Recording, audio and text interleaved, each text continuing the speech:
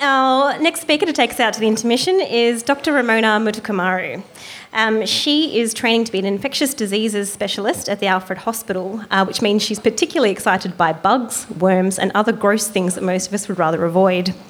She spent 2013 in Uzbekistan with Médecins Sans Frontières, where she was studying multi-drug resistant TB and complaining a lot about the food. She has performed sketch comedy in the Melbourne International Comedy Festival. This is actually her second attempt at attending Laboratory. The first one was unsuccessful as she unfortunately got herself locked in a bathroom, but amazingly got the actual toilet roll holder and beat a hole through the door big enough to climb through. Still miss Laboratory, but you're here tonight, Ramona, appreciate it. Dr. Ramona.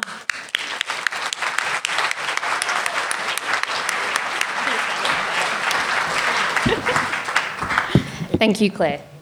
I am pretty much the female MacGyver. So I'm going to be speaking about one of the fathers of modern bacteriology and infectious diseases, the great German microbiologist, Dr. Robert Koch. Now, this is spelled K-O-C-H. I discovered fairly late last night, much to my grave disappointment, that it's meant to be pronounced Coke and not the other obvious pronunciation. So I've had to rewrite my talk. I can tell you there was literally 15 solid minutes of great penis-based humour, thinly veiled as science, all had to be thrown out the window. But in all seriousness, there's a long list of reasons why Dr. Koch deserves to be amongst the pantheon of heroes that we celebrate here at Laboratory.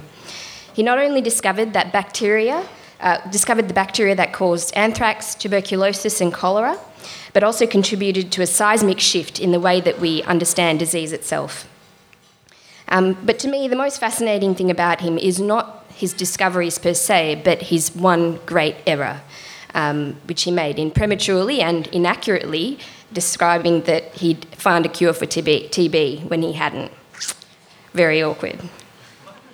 Now, he was born in 1843 in Clausthal, which was a small mining town in northwestern Germany, to a middle-class family. He was the third of 13 children, so all you middle children out there who think, it's hard to get attention, well, imagine being him. Now, the young Robert excelled in his studies, particularly in mathematics and science. After finishing school, he went to the University of Göttingen, which wasn't the most prestigious university around, but, it was a respectable place to go. The Monash, if you will, of 19th century Germany.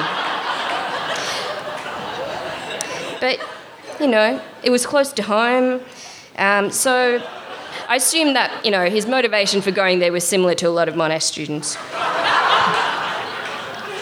So he completed a degree in medicine, graduating with honours in 1865. Shortly after this, he married a local girl, Emma Fratz, and 14 months later, they had a child named Gertrude. After a stint as an army doctor in the Franco-Prussian War, he settled down to a quiet life as a country GP in a sleepy agricultural town called Waldstein, which was just in the border of Poland. And it was here that his inquiry into science would flourish. Although some far-sighted scientists in the 17th century had postulated the existence of small particles responsible for infection, it was far from being accepted dogma at this time. About a decade prior, Louis Pasteur had demonstrated that bacteria were responsible for the fermentation of beer and milk. These findings were, however, quite unrelated to human disease and remained far removed from clinical practice in humans in the 19th century. So along came Koch. It so happened that there was an outbreak of anthrax in Waldstein at this time. Now, anthrax is primarily an infection that affects cattle, although humans can occasionally become infected. Using a cheap microscope and a range of essentially home-built equipment that he devised himself, he managed to isolate the microorganism present in the dying cattle, and then cultured these outside of the animal host. He would name this bacteria Bacillus anthracis. Now, much to the distress of his young daughter Gertrude, he proceeded to inject her pet rabbits and mice with the bacteria that he'd cultured from the infected cattle. When the pet animals invariably died, he would dissect them and isolate the anthrax bacteria. Great scientist, terrible father. His methods did pay off, though. He demonstrated causality rather than correlation. These experiments form the basis of Koch's postulates, a rigorous set of criteria that we still use today. He would go on to publish his results in the 1877 seminal work, We Fragen zur Untersuchung zum Konservieren und Futurieren der Bakterien. Now, that might sound like an order to burn your village and destroy your entire family, but in fact, it was the title of his treatise, and it detailed his methods. It also included the first published photographs of bacteria. It wouldn't take long before the scientific community began to take notice of this ambitious young country doctor. Before long, Koch's discoveries had attracted the attention of Louis Pasteur himself, who took it upon himself to also study anthrax.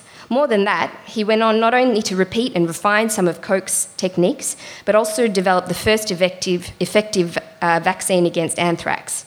Now, this really peeved Koch.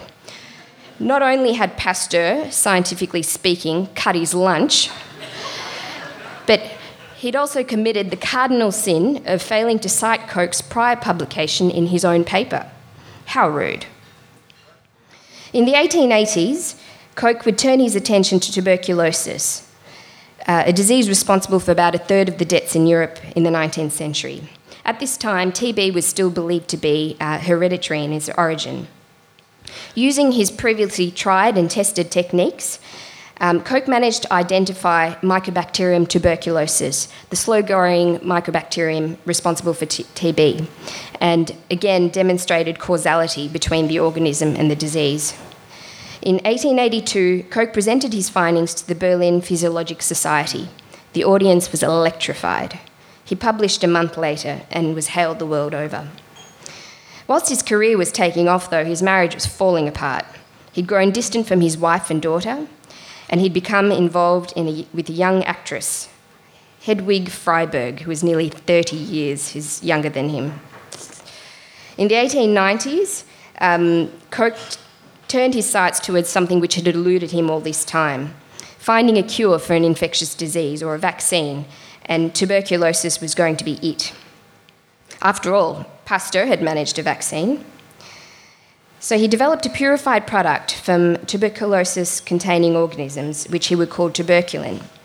He first conducted experiments using animals, where he would inject tuberculin into these already infected animals, and then conduct examinations at autopsy.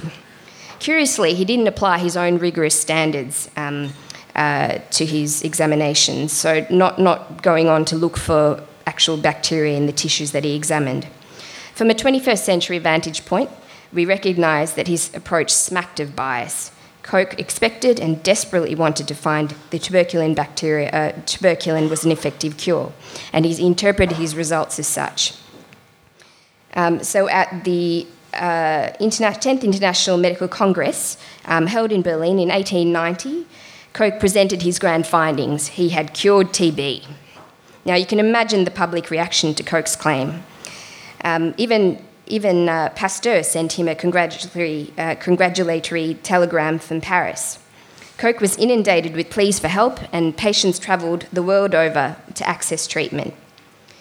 By the end of the year, however, with over 2,000 patients treated, the results were starting to come in. It didn't look good. Only 28 were cured. Probably a rate that was worse than if they'd received no treatment at all. So not great. Koch was mortified. He had to leave the country, and he went on an extended tour of Egypt just to get away from it all. So who can say what led Koch, a scientist who'd been so meticulous previously in collecting data and avoiding bias, to make such a horrendous error? I have my own theory. I like to think of tuberculin as being Koch's Lamborghini. Now, perhaps in a different time, he was a man of a certain age, he was in his mid-40s. He would have perhaps, bought a very fancy car, maybe got a full-sleeve tattoo, a earring or two, just to prove his vitality and impress his girlfriend. But being before his time, he had to settle for curing TB instead. So Koch's latter years were spent travelling around the world with Hedwig, who was now his second wife, studying everything from malaria and to African sleeping sickness. And despite this huge setback, his love for scientific discovery persisted.